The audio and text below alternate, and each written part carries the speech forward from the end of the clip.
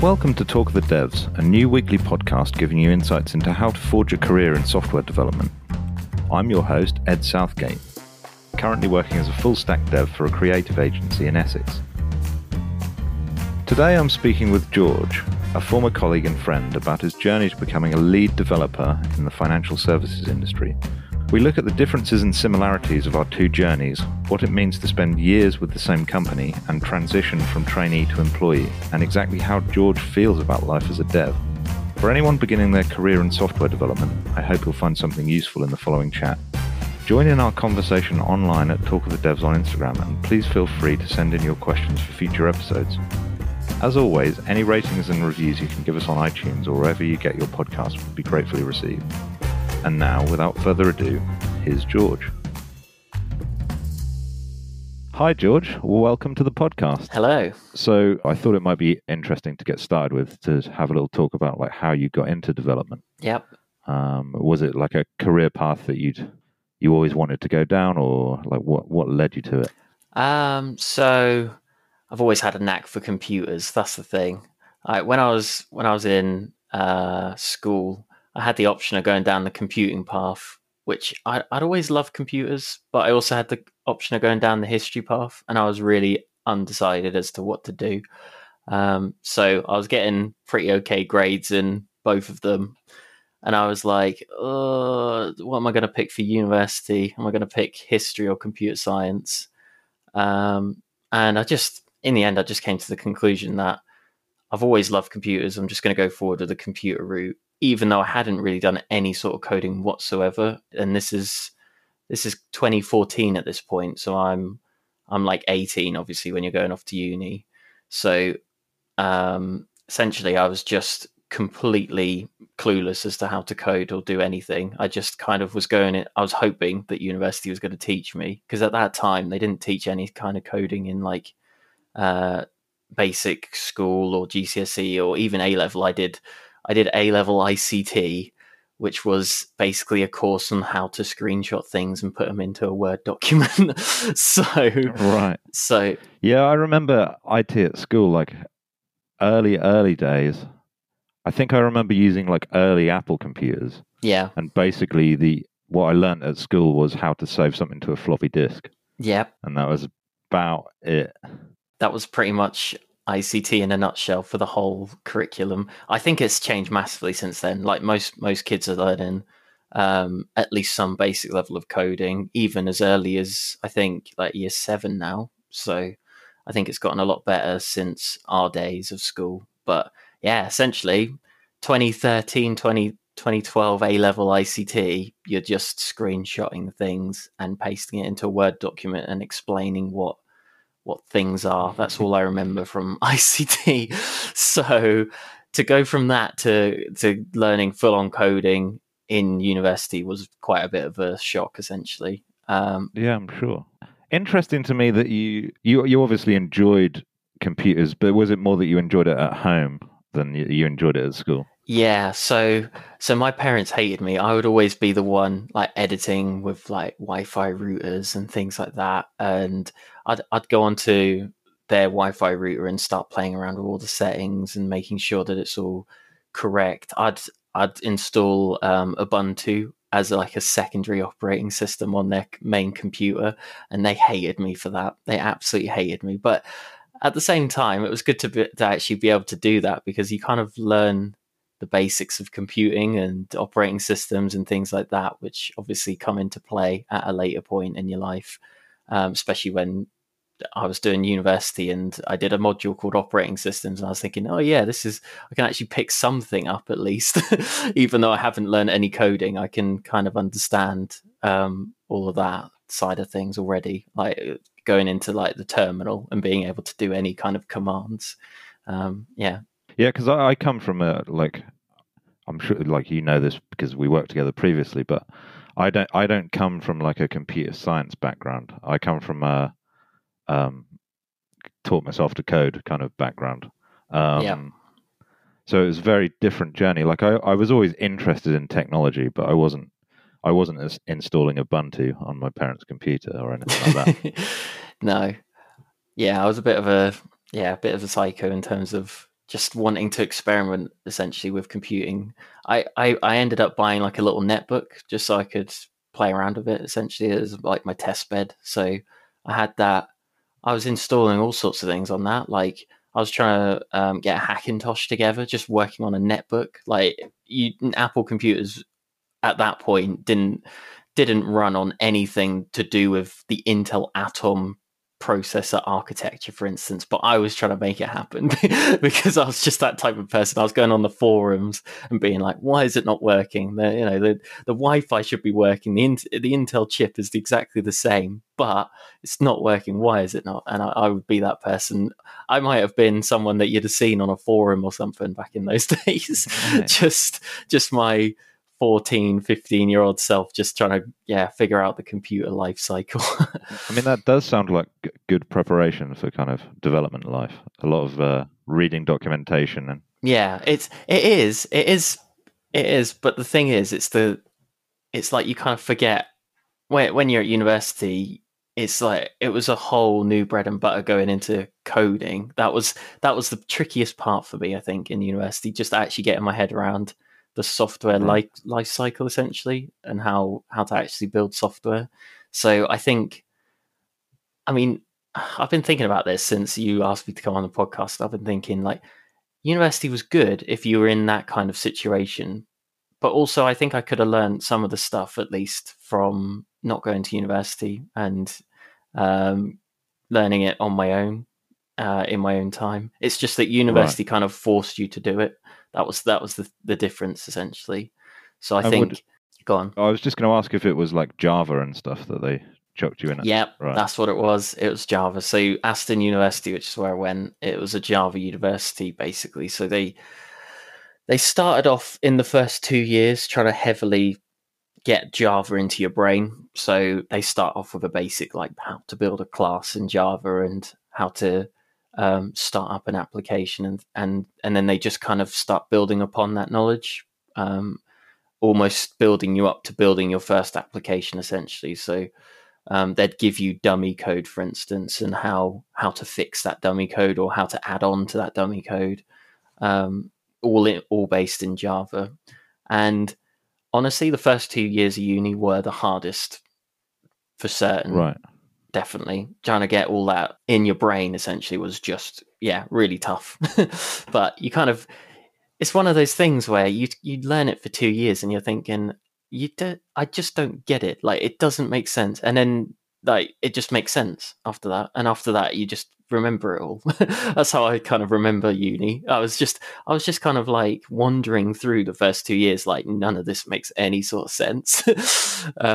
And then it just kind of clicked. That is the interesting thing that I've obviously I didn't go to uni, but I've found that one of the kind of key things I've had to learn is that, like you say, you'll come across a concept or something like I don't know, recursiveness in functional programming.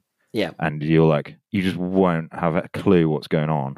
But if you just keep on going, it eventually, I don't know, your brain just kind of gives in and you suddenly... Yeah, it's exactly how I feel as well, how coding works.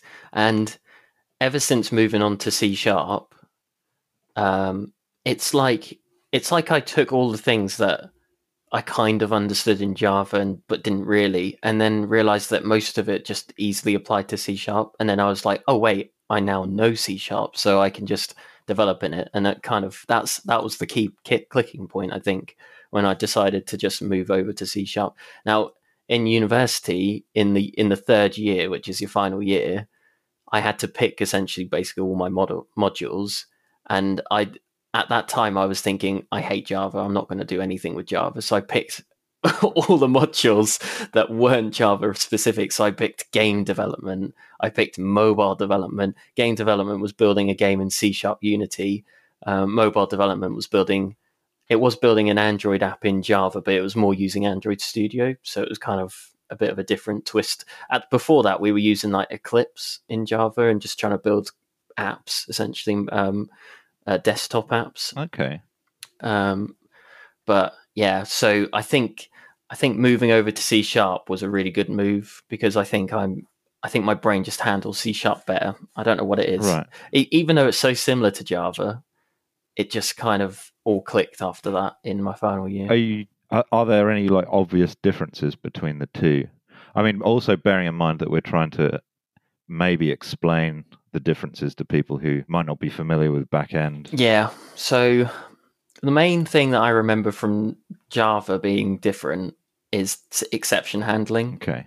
So in C#, exception handling is almost all handled for you. So you'll write some code. You can write try-catch blocks if you want, but usually it's going to be handled for you automatically by the compiler. Whereas in Java, you kind of have to write try-catch blocks against everything because nothing is handled by the compiler in that regard. So that was one of the key differences that I actually preferred because it essentially meant less work for me. I just had to kind of write what I wanted to and how it connected together in terms of logic, and suddenly it was all working rather than having to think, oh, what happens if this scenario fails, if that scenario fails, that was essentially what exception handling meant in Java. You had to think of all the cases that failed. Because it has got an IDE kind of like Visual Studio, or like IntelliJ is the one I've... Yeah, so that's what I meant with when I said Eclipse. So Eclipse is like an IDE for Java programming. It also works with other languages as well, but I think it's just mostly used for Java. And did that give you less kind of like, did it have a good debugger so that you could figure out what all these different cases were, or was it? Yeah, it honestly almost felt like an old-fashioned version of Visual Studio. Oh, okay. I don't know what it's like today because I haven't used Eclipse since 2017, which is when I gave up on it at uni. But yeah, I think even at that time, I would be using Visual Studio and thinking, hold on, it's like suggesting more things. I was quite a basic developer back then, and it was helping me out more, the Visual Studio compiler, than Eclipse was. Eclipse was kind of like throwing me in and not telling me anything, right. Giving me any messages back, whereas Visual Studio was like, oh, hold on, there's an error here, and this could be how to fix it. And I much preferred that system, to be honest. It helped my brain as well. Yeah, it is very useful using like Visual Studio, like especially coming from JavaScript, which like the audience might be aware is not as strictly typed as something like C# and I'm presuming Java, although I haven't used it. What does that mean, Ed? What does strictly typed mean? Strictly typed. That's a really good question. So basically in JavaScript, everything is an object. So it doesn't, if you have a number, like obviously 1, 2, 3, 4, 5, and you want to add them together, if you accidentally pass in a string, you'll get like one, it'll concatenate the number to the string, and you can get lots of really funky behavior. Yeah. So in a statically typed language like C#, you have to declare that whatever variable it is that you're using is going to be of a particular type. So like an int or a float or a...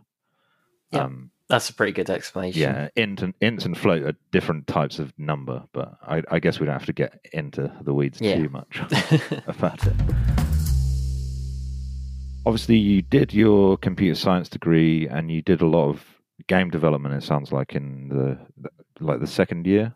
Yeah, third year. Right. So the first 2 years essentially was more like building on something that the lecturer had built. So they'd give us a bit of code and they'd make it harder and harder, but essentially they'd say, right, you need to build on top of this, or you need to find all the bugs and fix them. That was the first 2 years. That was all it was. We didn't really do any development properly on our own at that point. But in the final year, basically the tables had turned, and it was like, here's a brief, build it. Oh, cool. That's what it was in the final year. So we had a bit more creative freedom essentially in the final year. So I'll give you the example of game development. I did a C# game.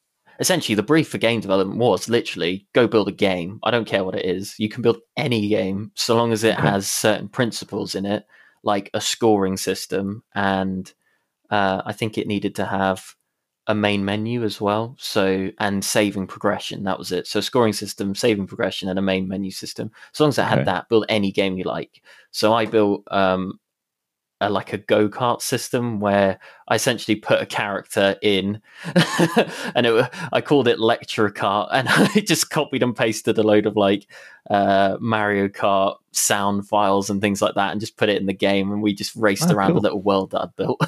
so that was pretty cool, and you were able to save your time that you were able to record in the game. So yeah, I liked that. I liked that little brief because I like the creative freedom. You could basically do anything. Like someone else I knew built like a Zelda game essentially, but you'd be able to save your score on how many little trinkets you picked up or something. Oh, cool.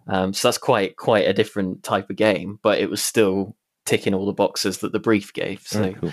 Yeah, it was really nifty. I did like that, and that was all built in C# Unity, and I liked the creative freedom of that. So that was the third year. Yeah. And then, so was that the equivalent of like your dissertation or whatever? I mean, obviously, I haven't done.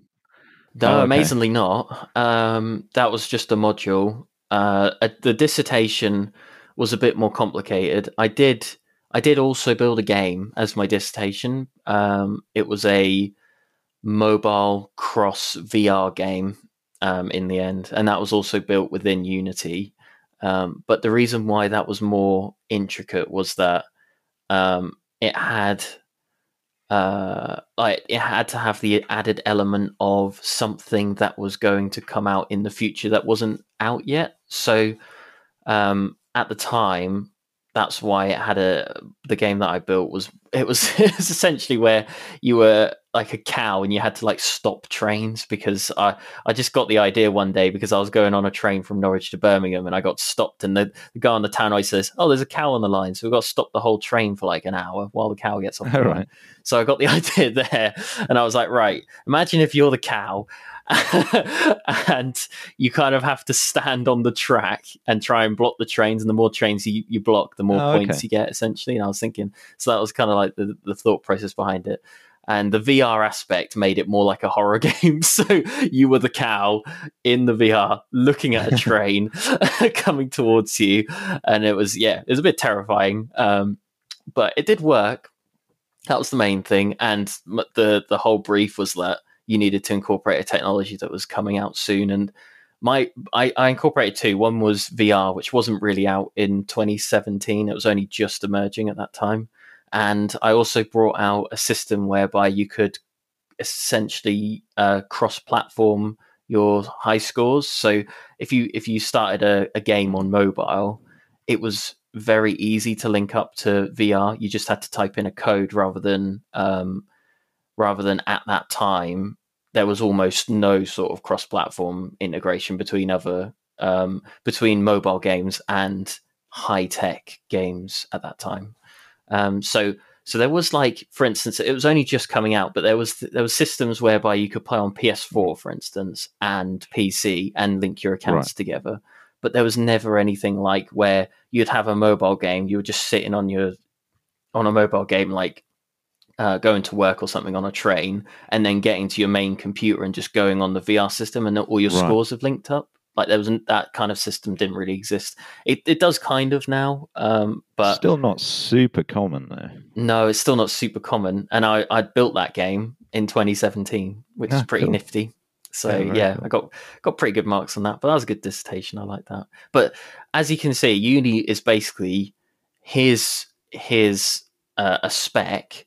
You have to go build it, and I think that's what that it kind of forces you to do it. So if you're a type of person who can easily go online and just follow instructions and start building stuff, then getting into coding is easy enough that way. But I definitely was the type of person who wouldn't have done that because I would have got distracted by other things, by other livelihoods.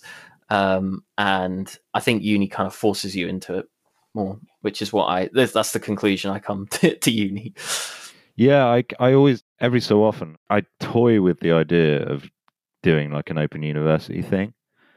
Mm-hmm. But thinking about, like, it sounds like the first year or two, of just having to debug someone's code doesn't sound that fun. Yeah. So I don't know.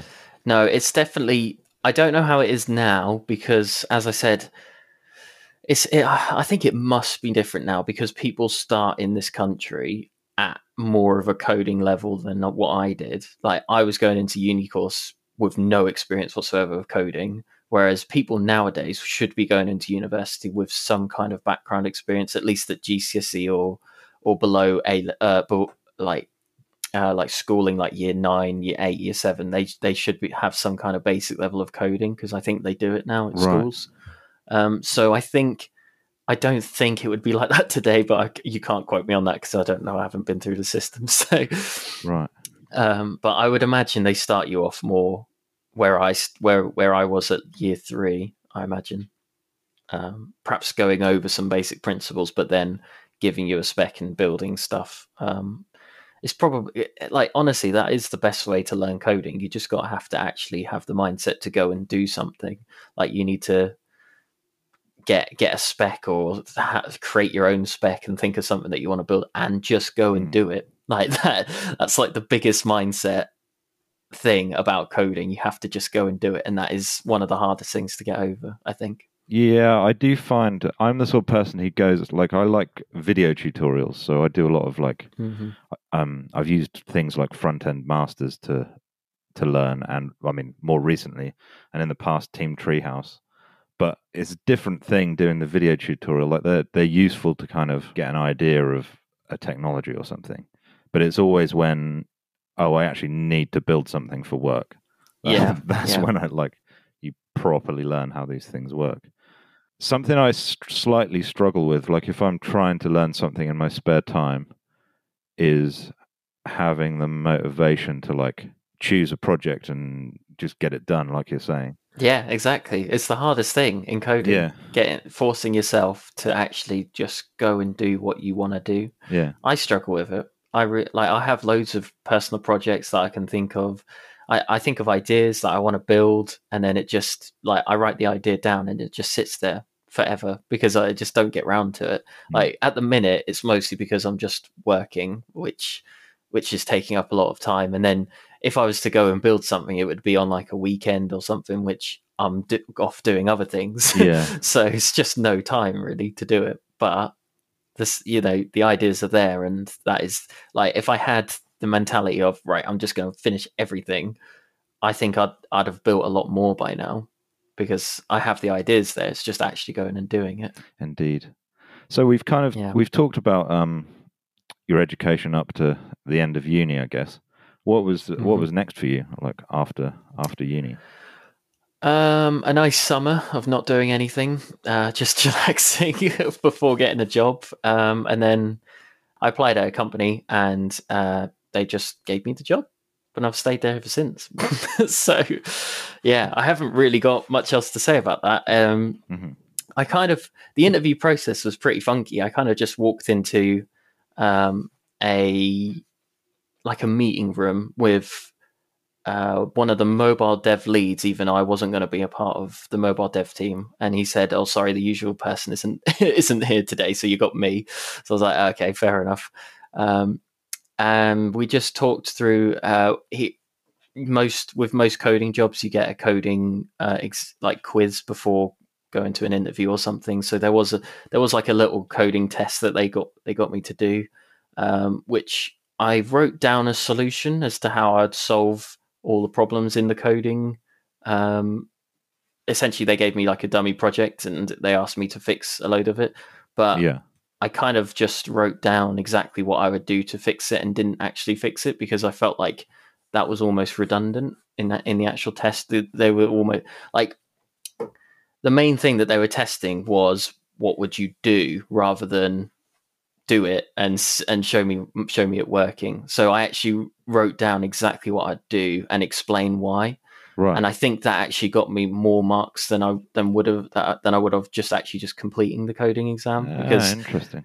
Yeah, because fixing a solution could be as simple as, I don't know, I think one of the actual solutions was restoring the nugget packages in the solution, but me writing down my approach and saying the first step I would take would be to look for the nugget package and update the nugget package. I think that actually got me more marks in it, but I don't know. We'll have to see what they say if they ever see this. So yeah, I just kind of in the interview, I just explained exactly what I'd done on that coding exam. I just explained pretty much what I've just explained on this podcast in terms of uni.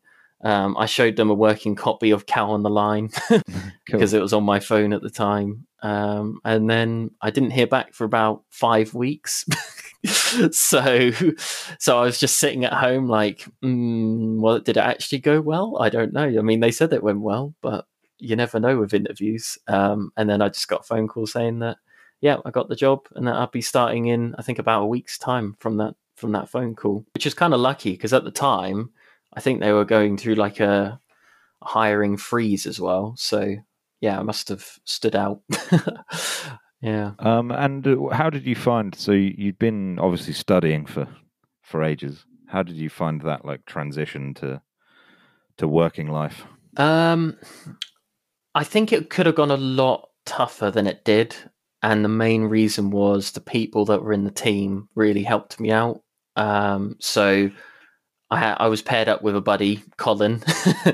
And I remember Colin. Yeah, Colin really helped me out in terms of getting up to speed with how the company operates, the sprint cycles, because obviously I'd never been involved in a sprint cycle before. So that was a completely new concept. It wasn't completely new. I had learned it at uni. I learned what kind of like of what Scrum would be, what a typical Scrum call would be. And you're probably going to ask me to describe what Scrum is now. It's essentially just splitting tasks down. That's how I like to think of it, into manageable tasks, manageable 2 weekly tasks that you can complete within a 2 week cycle.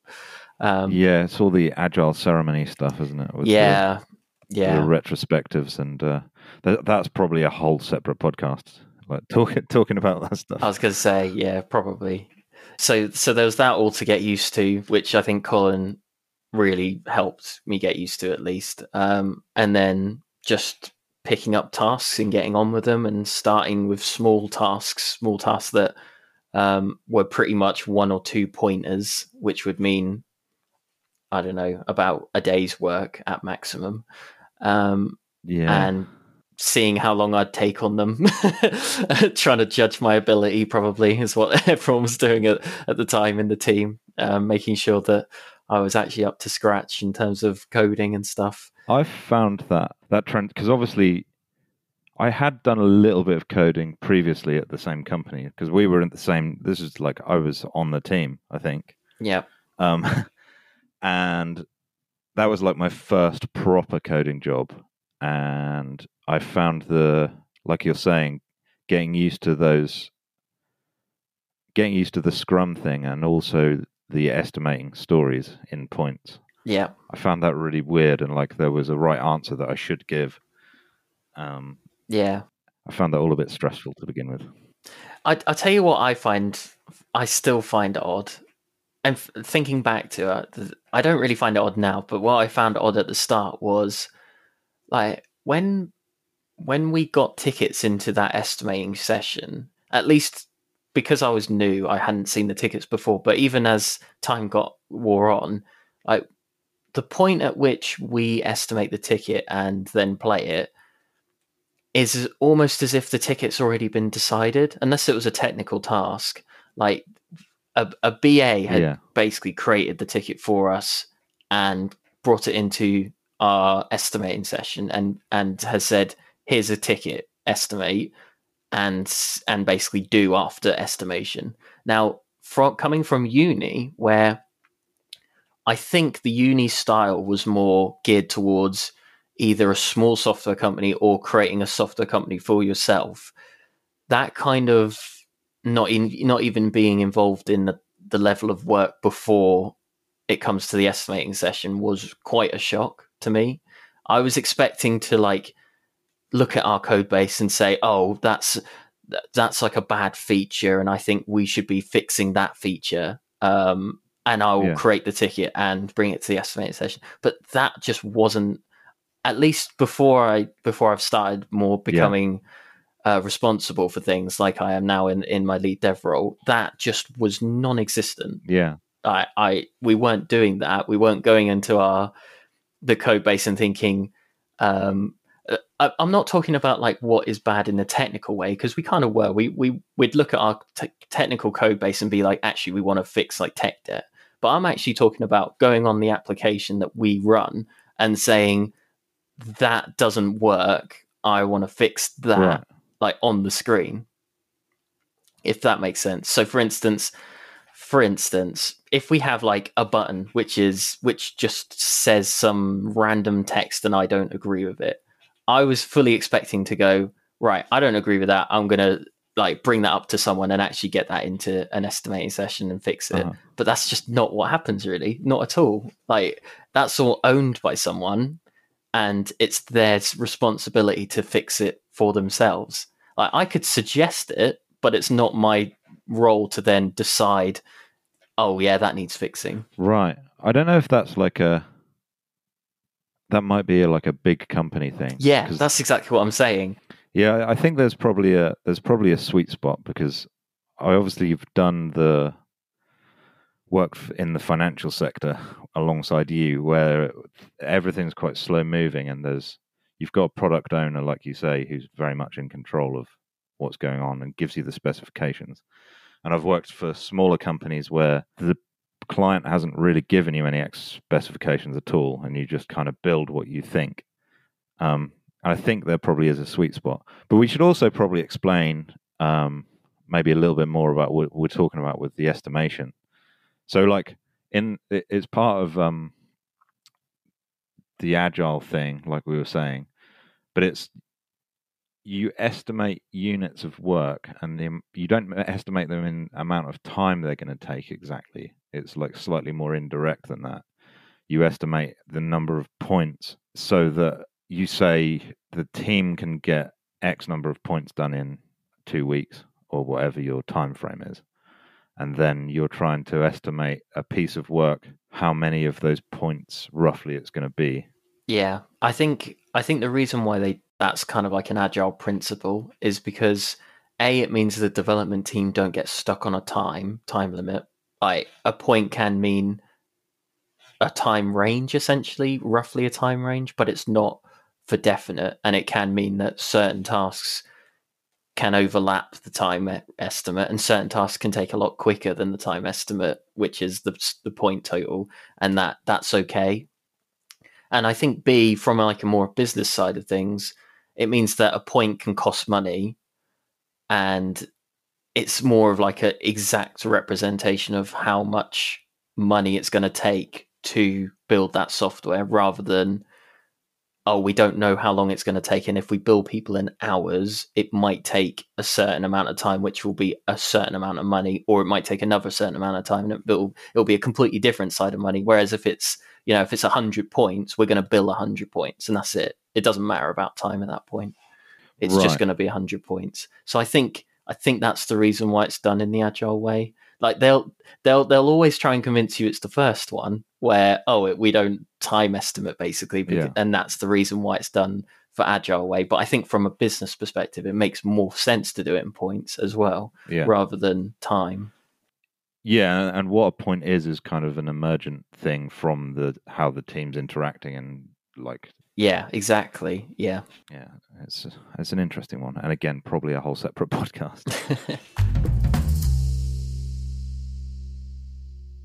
So how did you started obviously as like I presume a junior dev? I actually started as just a normal software dev. It wasn't because they do graduate roles as well in the company that I work for, and it wasn't a graduate role. It was a normal software developer role. Cool. So that's where I started.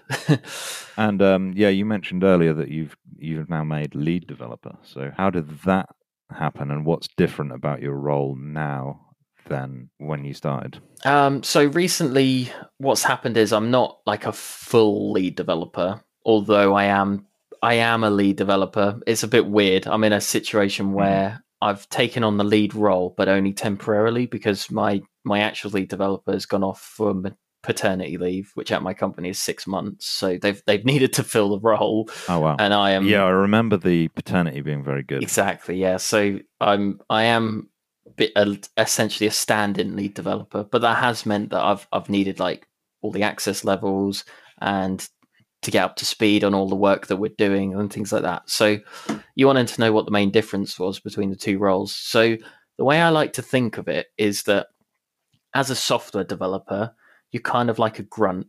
Right.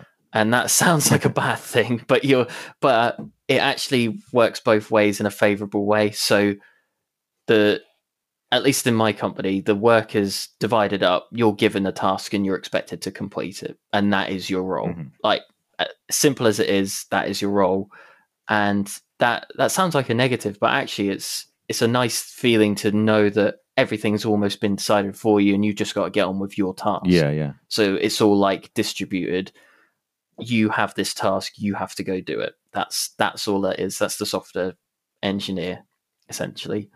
Now, the lead role is essentially why the software developer gets such an easy task, because the lead role is deciding all of the other jargon beforehand. So I've been going into a lot more meetings ever since ever since becoming lead. I'm going into meetings about work that's coming up in a month, work that's coming up in 3 months, like how we can split all the work down, like 150 points worth of work down into specific tasks that we can then distribute to all of our developers. And that's kind of like the step up, essentially. So one of the main differences that I've found is that I'm talking to people in the company that I didn't really ever talk to before. Right. Leads in other teams. I'm talking to solution architects that are deciding the whole platform and how it all kind of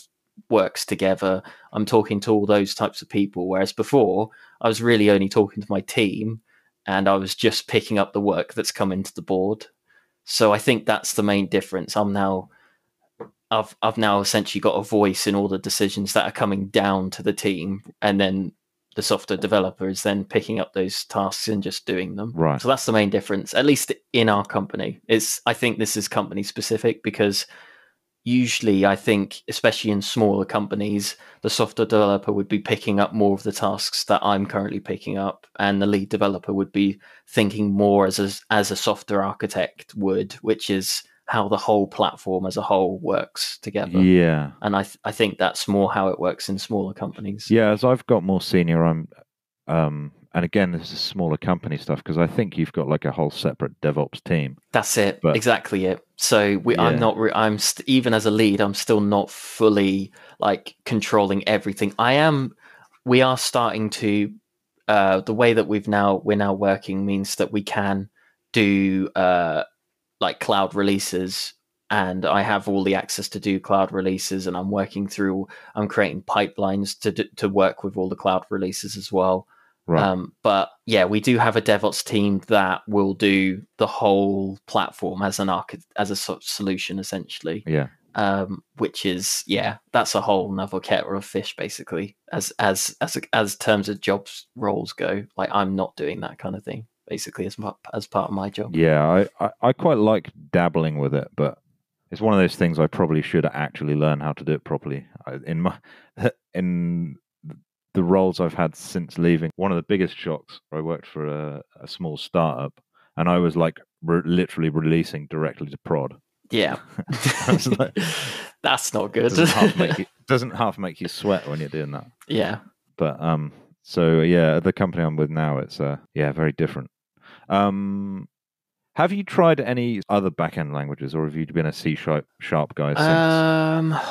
Okay, so I've done a few different mini projects. So I have dabbled with mobile development. Yeah, I think I'm quite competent in the world of, for instance, Swift with iOS development. I've done a little bit of.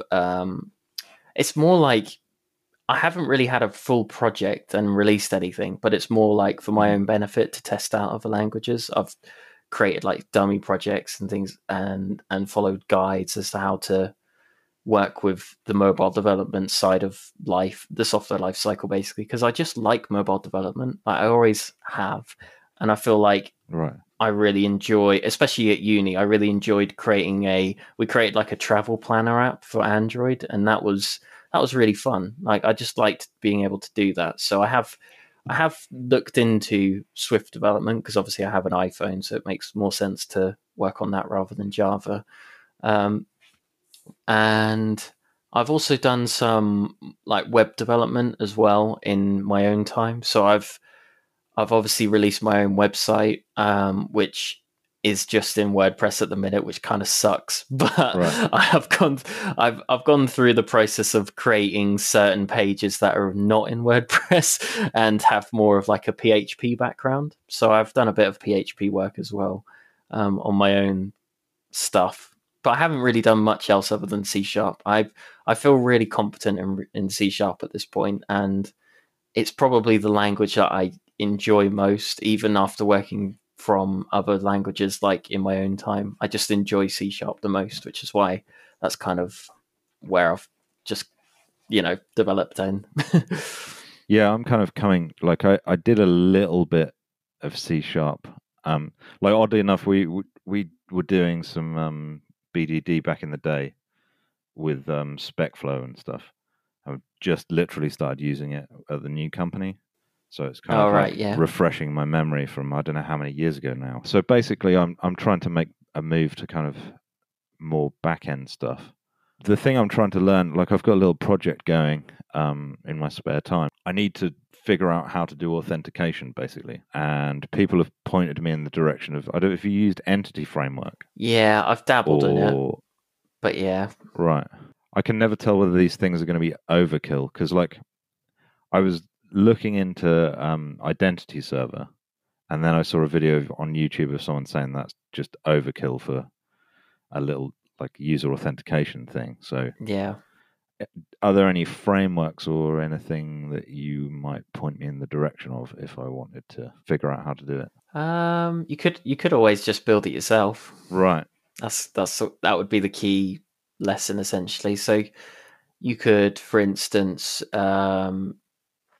like if you wanted to encrypt passwords, for instance, if that's what you're going with, C# has loads of inbuilt encryption services already that you can just use, and you can do it in a way that you'll have like a central key if that's what you want to, if that's how you want to decrypt, which you could store on like a private place, in a private place, wherever you want to store it really, or you could do it any other handful of ways, which I can't really think of off the top of my head, but I'm sure there's a way to do it. That would probably be, I would probably argue that would be the best learning path if it's just for something that you're learning through. It might be best just to build it. Yeah, I think that probably is good advice, because when I've learned how to do things in, like, obviously JavaScript's what I'm most familiar with, it's usually quite a good idea to try and build these things yourself, and then you know what the frameworks and things that's are it. actually Yeah, doing. so framework's probably just going to overly simplify that kind of mechanism where you're just building essentially a login process yourself. So there are definitely guides out there on how to do it. It's hard to just give everyone like immediate C#. Here, I'm going to spew the language to you. Yeah, especially when it's via audio only. Yeah, exactly. But I, as part of our university work, we did a back-end PHP login system, which we need. I mean, this was without encryption. This was just storing it locally, which was horrific, and you'd like never do that in terms of any sort of best practice. But the whole point is why we did the module was to show you how it would work, how someone would be able to build that, what kind of security flaws you're going to introduce if you do it that way. Like it gets you thinking basically, and yeah, it's one of the key ways to learn is to just do it yourself, and then once it's there, you can always upgrade the security or upgrade to a different mechanism of way of doing it. So it Yeah, it doesn't like shut the door if you start it yourself and think, oh wait, no, it's too complicated. Like you'll have some of the base stuff already there, and then you can just hook into a library or something for the rest of it. Cool. Yeah, you've convinced me. I'm gonna have a go at writing it myself. Yeah, I think that's best. And are you like we've obviously talked about your own personal like career journey. What do you think employers are kind of looking for in a new developer?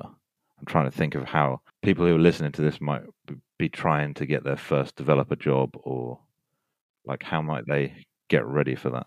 Yeah. See, now I must admit, when I went for the interview for the company I'm working for, the one of the things that I really liked about it was that I was talking to a technical person.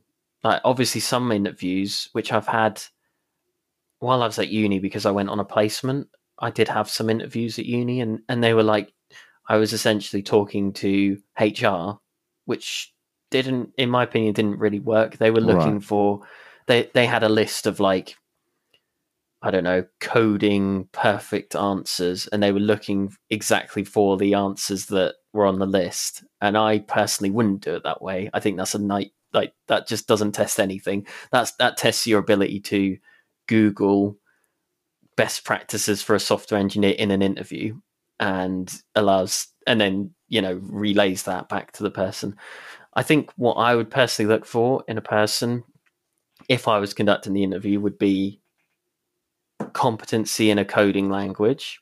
So, yes, there would be coding questions, but competency doesn't mean knowing everything. It means knowing the basics and how you'd be able to fix certain problems. So, I'd perhaps present a problem that I had in the coding language of C Sharp, for instance, and I'd ask how the person would fix that, or what kind of technique would they use to refactor a problem or something like that, and see exactly what's ticking in their brain, because I think that's one of the key things. It's how they're operating in their heads as to how to fix the problem, rather than just going at a problem and fixing it in a way that makes no sense or is going to make it worse.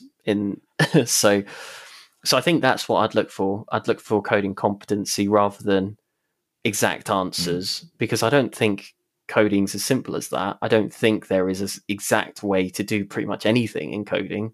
Yes, there's principles, but that doesn't necessarily mean always follow it at all costs. So, yeah, I'd be interested to see, how they'd fix a problem, basically. And I think also, I mean, you brought on to the point of estimating. I think perhaps presenting them with quite a large, complex task and asking how they'd split the problem down. I think that's another question that would be really handy to know in an interview, and to see how that person would react to a massive, like almost scary problem, and seeing, hold on, if we split this out, if we split that out, then it will become simpler. Like that's really good, in my opinion. That's really good competency in terms of being a software developer, because you're always looking to split the problem down. If a problem can be split down, it needs to be split down. Essentially, that's how I operate as a software developer. So yeah, it also means that tasks become more manageable and your boss will be happy. So I highly suggest thinking, how can this be split down? Could another developer do something at the same time as what I'm doing? Because then you'd be cross sharing your coding knowledge. You'd be getting something done quicker as well for the company, which would save the company time. So yeah, I think those two questions on how do you go about solving it and how would you split this problem down, they're two really key things that I'd ask in a coding question, in a coding interview. Well, they're also good things to like bear in mind if you're about to go into an interview, I guess, as well. Like, yeah, definitely. I mean, you never know though, because you might be stuck with some person from HR with a tick box with loads of C# questions, and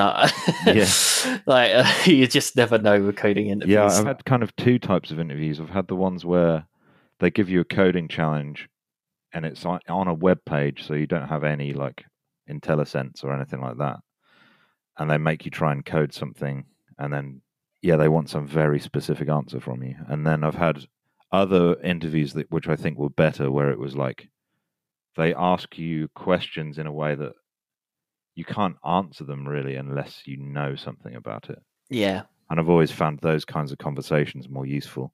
But also, I quite like if I was going to give out a coding challenge, I think I would, especially if I was looking for like a junior dev, I'd probably give them some time on their own to go off and do that task. Oh yeah, that would be a good idea. Yeah, rather than putting them under pressure. Yeah, so I think I don't want to take up your entire evening. Oh, I'm enjoying myself. I like talking about coding. Yeah, it has been fun. Perhaps I'll have to have you back on for another episode at some point. Yeah. Yeah, before we go, I'd just aside from coding, what do you like to do in your spare time to kind of switch off from work? I like to game. I'm a gamer. So I like to play some Football Manager at the minute. Cool. That's my my pastime. I must have hundreds of hours on Football Manager. I also have a couple of dogs, so nice. I walk the dogs, especially because I'm working from home most days. It's nice to just go and have a think about things while I'm walking them in the park or something. It can take your mind off coding, but it can also solve a problem that you're always thinking about. It's surprising how often that happens, that exactly. You'll be banging your head against a brick wall trying to solve a problem, and then you'll find the solution. Staring at a screen as well. You'll be staring at a screen like, I just do not understand this. You just go away for like 10 minutes and you're like, oh yeah, that makes sense now. It's crazy. So weird. Yeah, we've got a little whippet. Aww. So we take her out. She gets a walk twice a day, so it's nice to have to take that time. Yeah. Okay, well, let's call it a day there. And really nice talking to you. I hope we can perhaps fit in another episode at some future point. Yeah, that'll be really good. I'll look forward to it.